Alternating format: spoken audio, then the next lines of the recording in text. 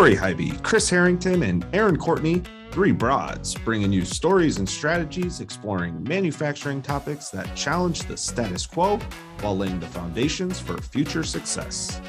Together with special guests, they'll celebrate what's working and unpack what is not, so you can learn, grow, and succeed. So what's fun right now in Milwaukee is the Blue Angels are flying all around because this weekend is the Air and Water Show. And it's so cool to see these planes just zipping around and making a lot of noise in Milwaukee. It's a little distracting, but it's fun. One of my favorite times here. Do you go to the actual show? I have in the past. This year, we're not able to make it, but we live so close to the Milwaukee airport that it's kind of fun to get a daily show. Yeah, basically all the crazy big planes and little guys and old planes. And yeah, it's just kind of, that is super fun. Yeah.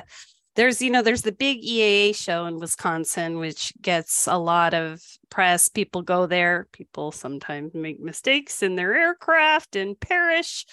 But no matter what, it just, I don't know, it lifts your heart, it's something. It's just the human spirit triumphing over, gravity.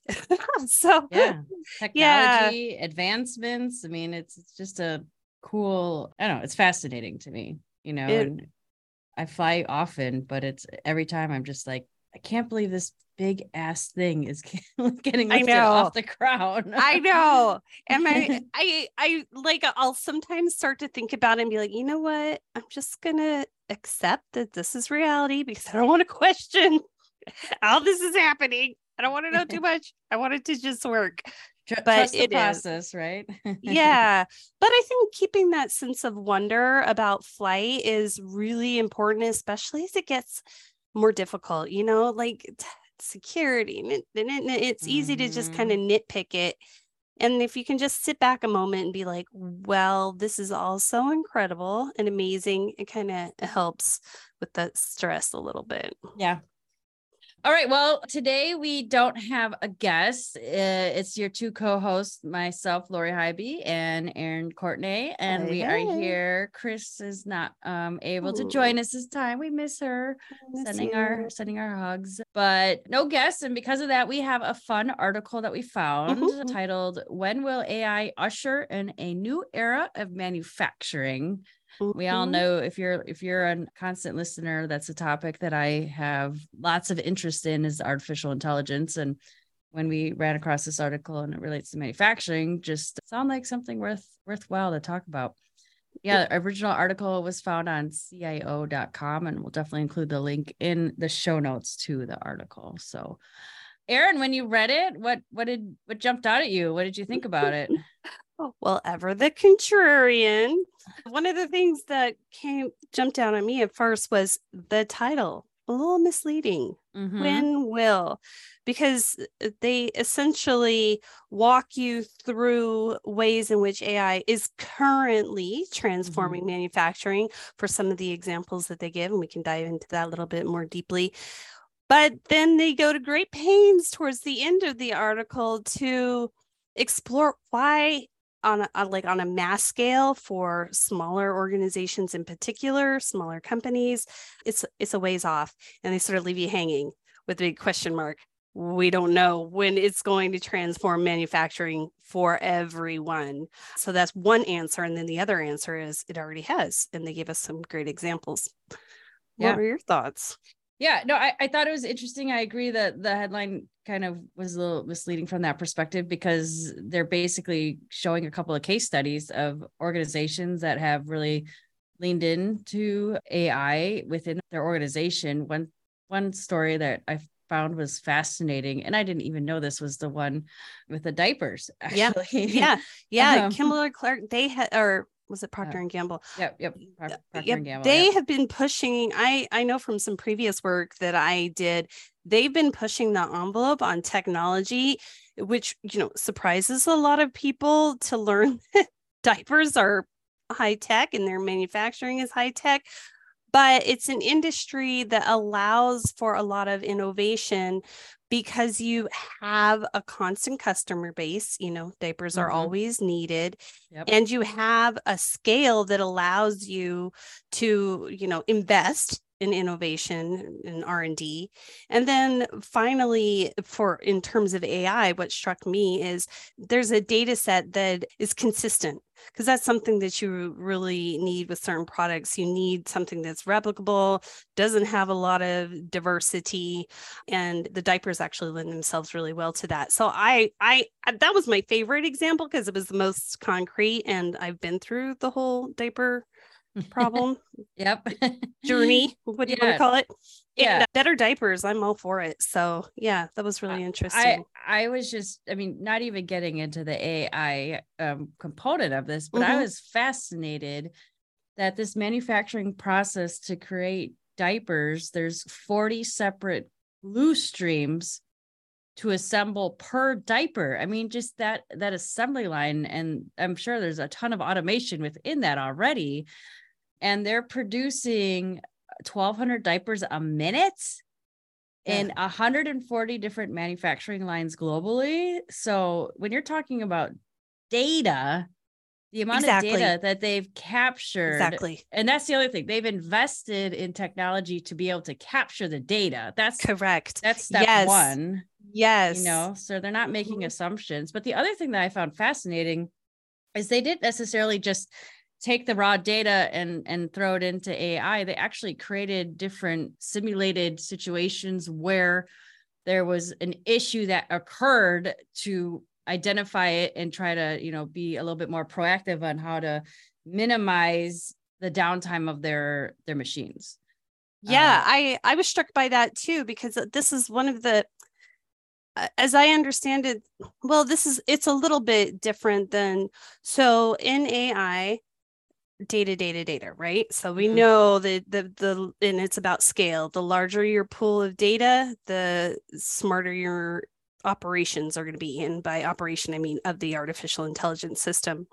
And so one of the things that I've learned that is controversial, but also necessary in developing AI is when it's unintentional, what happens is that AI has results, those become data. That data is dirty, might be one word, that goes back into the system, so that there's a sort of, it's a little bit incestuous, and the AI begins to learn from itself. This is different. This is where they're sort of artificially creating a situation in which the errors occur so that they can gather their data, because what they were saying is these errors are rare. So it's hard to get that information about those errors. But those errors, when they do occur, are so costly that it's worthwhile to artificially generate those errors so that they can collect the data on how they occur, and just engineering that puzzle. That is not my zone of genius at all. But that's what I think is fascinating to me when I read that. And this is a statement from the article. From a business perspective, we've been able to reduce glue-related scrap by 80%, which is a very successful outcome. I mean, any manufacturing company, a huge goal is to minimize your scrap, because scrap is lost revenue at the end of the day, and so that's a huge number. 80% is quite significant. And impressive. Yeah, that's what another, like, a bigger issue that's sort of on top of this article that is very interesting when you're looking at manufacturing specifically is the value to investment and how you determine that. So again, scale being so important, and I'd love to kind of dig into what that means for the smaller manufacturers, that all of these systems are right now, they just benefit the big players because of the scale. The amount of investment that they've managed to recoup, because they're fixing these problems that have to be, generated through a very large scale. But that's a big outlay of cash to get to the point where you're getting that 80% of savings on scrap. And what are the opportunities available for a smaller outfit to capitalize on that knowledge? And I'm not sure. And I would like to see more of that. And In other words, more of that learning being disseminated, that even if, you don't have the data collection and the implementation on your floor, you can reap some of the value of what's being learned. Obviously they don't want to share that with their competitors, but if there's some way that we could operationalize the dissemination of learning so that the smaller folks have a chance to really exploit the learning that we're getting from AI. I think that'd be awesome. Yeah, I mean, I agree with that 100%, and that would be the end goal. But let to some extent the R&D, come in at the cost of the larger companies, and then find efficiencies that can carry down to the smaller companies. The article also had a case, which was Siemens, where I think this is the opportunity to support those smaller manufacturers. Is Siemens is actually using the products that they're selling that has AI built within their product. True. And right. I thought that was kind of cool that, the what was it that they didn't really specify exactly what it was that they were developing or building, but it's basically learning from the production lines, and then the machines themselves would be able to modify the way that they're producing the equipment to minimize mistakes and maximize production. So I think that's super cool, but also kind of like scary at the same time. Well, they're robots learning. That's when I listened recently to an interview with the founder over at Google, and he's really at the forefront of this of the learning, the AI doing the learning, and it gets complicated with lots of different terminology. But essentially there's two types in a sense of AI. One where you program all the parameters in and it just gets really, really good at doing its job. And then the other where it's more about learning and experimentation. And there are rewards within the AI system for the machine or the computer to begin to experiment and try things on its own. And then that's where the really huge leaps come. And that's really important for something like chip manufacturing with, Siemens and others, because the margin of error for your final product is so small. So he was talking actually about protein manufacturing in labs. But with chips, it's similar, where you need to have such perfection and exactitude that you need the system to begin to understand where do the errors come from and how can I prevent them, because it's not just it's down to the infinitieth size of error that could really cause a big problem. So big stuff. Yeah, well, and I mean, to that point, and it kind of ties into the point of like these really large entities are able to invest in learning those. And what it is really doing is it's customizing the technology to the very specific use case and need that you're trying to solve for. And that's where it becomes extremely challenging for these smaller companies. But I think it's an opportunity for creating there's some baseline or standardization components that can be scaled and creating efficiencies, but we're just not quite there yet because, everyone has got their own playgrounds. There's some, shared tools being used in the AI space, but a lot of organizations are just writing their own AI, creating their own AI. So it's interesting. Yeah, it is. And I think that's one of the sort of, it seems to me, under discussed implications of AI. And it goes right back to the manufacturing model, which is that in the early phases of AI, it was funded as a public good. So the artificial intelligence systems were being built as sort of just a research for the sake of knowledge, and that information was shared. It was public information. In that era, and this is sort of unknown to us, I think largely that era has closed. And so now the market-driven development is really the phase that we're in, but we closed the public good development era before I think we really reached for the stars and what we can do for the good of humanity and what we could do for the good of all economic drivers. And now it has moved into a privatization, which we have a history of a model where that's where really exciting development happens. Mm-hmm. But with this technology specifically, jury's out on whether public good will be derived from the current model, which is the, business-driven AI development. I don't know. Wow, there's a lot to take in. Yeah, I don't even know how to respond to that. But I mean, it's an evolving space right now. There's new things that are happening constantly. There's a lot of governments, globally are really starting to pay attention to what's happening with AI and to create some regulation around it, and I think that's going to continue to change and evolve the landscape as well. Yeah. So, now we're talking AI at a larger at a bigger level, but I think manufacturing is sort of a nice model to talk about the bigger implications of AI, because it's real and it's on the ground. A lot of the conversation with AI is pretty woo-woo, it gets really existential really fast. But with manufacturing, not only do we need to look at the implications for the individual manufacturers, but for the products that are produced. How will it impact diversity of product availability? Really interesting conversation with a friend of mine who works in the building products industry.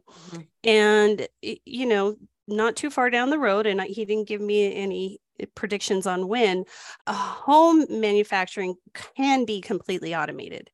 And very, very quickly, homes can go up, and they're excellent.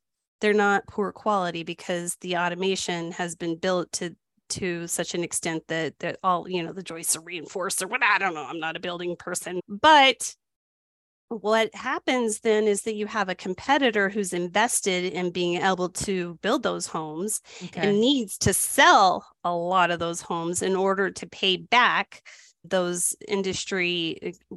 the individual companies' expenditures. And so they will quickly need to outcompete their competitors who are not using that technology. And I think that's certainly something that manufacturers are going to be looking at. Yep. What is the competitive landscape once these tools become introduced? That's a very valid argument. And a lot of what I'm seeing in the marketing space, that as a marketer, if you are not leaning into AI, you're going to fizzle out fairly quickly. It's changing the landscape. It's not replacing jobs. It's creating new jobs. And you have to learn how to use the tools to create efficiencies so that, we can produce more. And I could go on this tangent for a very long time. I'm not going to. Maybe we could do that another time or offline, because it is really interesting.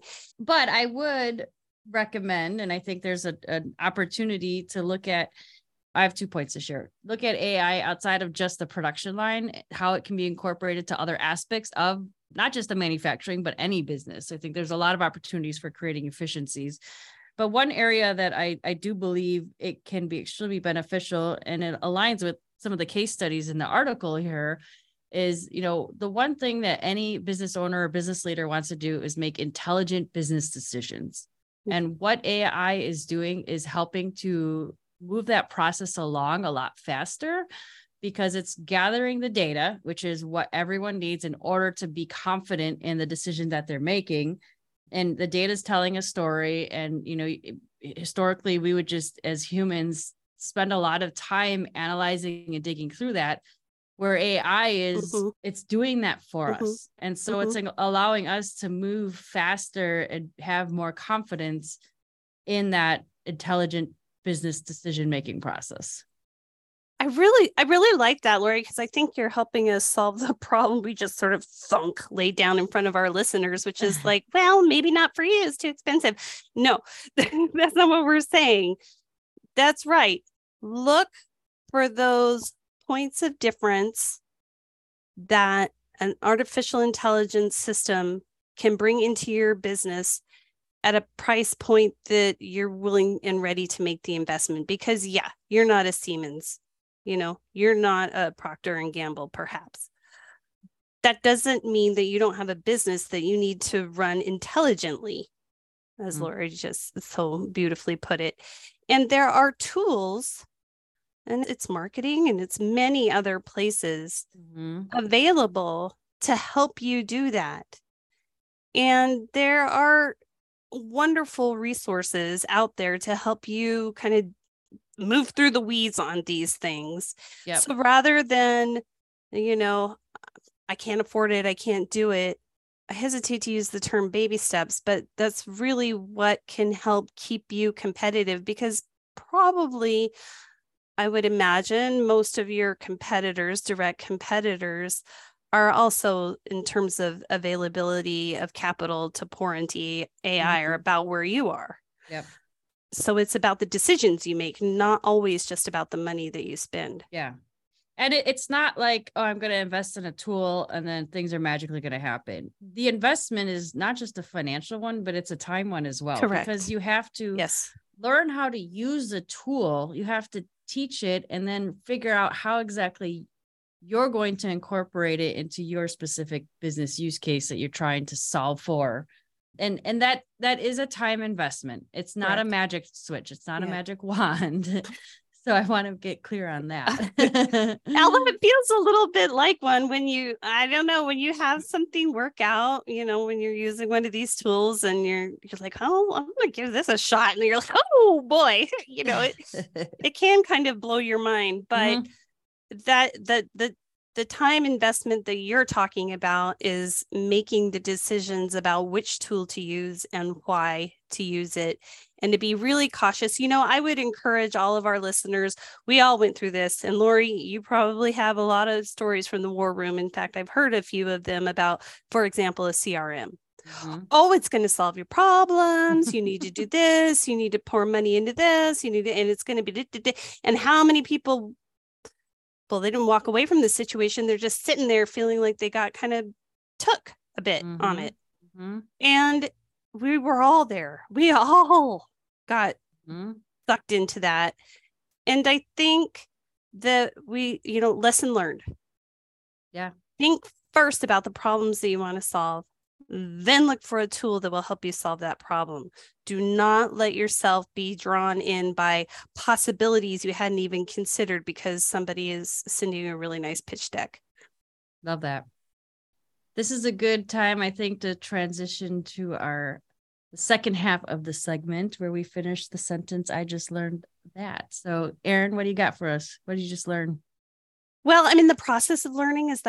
How's that? Sure. Yeah. I'm in the process of learning. So we all remember the left brain, right brain. The left brain is the logical part of you, and the right brain is the more poetic part. That's been dispelled a bit. That's not exactly correct. However, there are parts of the brain that do master some of these things that seem sort of beyond consciousness. What your personality, for example, we've heard the examples of someone who will have brain damage and then their personality will change dramatically. There are also many instances of where, a lesion or some sort of injury will really impact language on one side of the brain or on the other. And I think those have led us to believe that, like, oh yeah, they're super different. And the whole goal is to like kind of get them to work together and they'll be supercharged. And I'm learning that that's a misunderstanding, but still wanting to explore, it's called lateralization, what the truth is behind that. Interesting. Yeah. How about you? Well, I was just going to comment that I've always been middle brained. So I love it. That's even a it's like Middle Earth. Yeah, I'm always in the middle of the road, whatever it is. That's a good balance. Actually, that is so true. But you have to be a modern day marketer. You have to have that logician thing going on, and then also the creativity. So yeah, that makes sense. All right. So I know I always like to go AI route, but since we had a Yes. healthy conversation on AI, I'll skip it today. Oh, But I just learned that, when Netflix kind of cracked down on the password sharing account thing, they gained 5.9 million subscribers in the quarter. So that was a huge spike for them. Wow. So I'm wondering how many other platforms where there's a lot of password sharing are going to go, wow, that increased our revenue significantly. We should do that. I feel like such a ding dong because I did not know it was like a whole thing. And I wish I would have done it with my mom. Sorry, Mom. It's too late. I'm not going to say what accounts I have, but That's the family sharing. The family sharing. No, it goes a long way.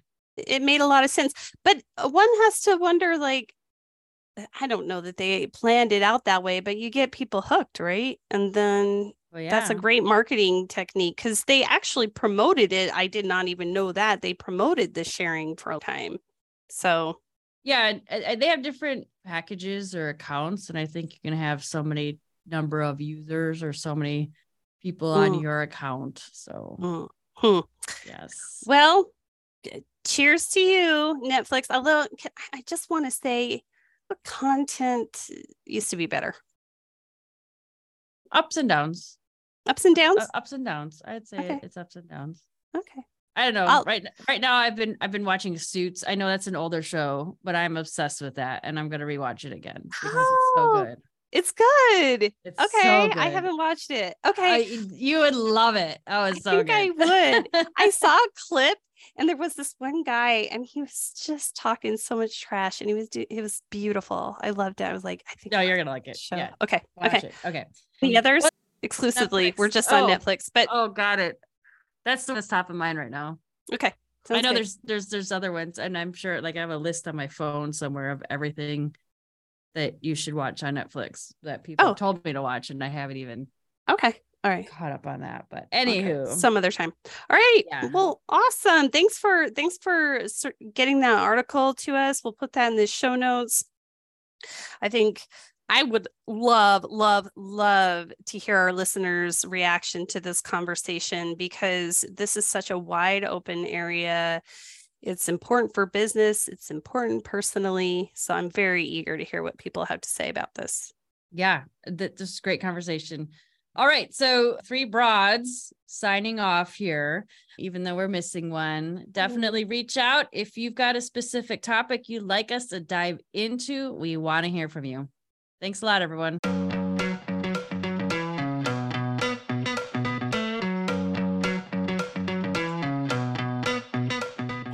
This wraps up today's broadcast.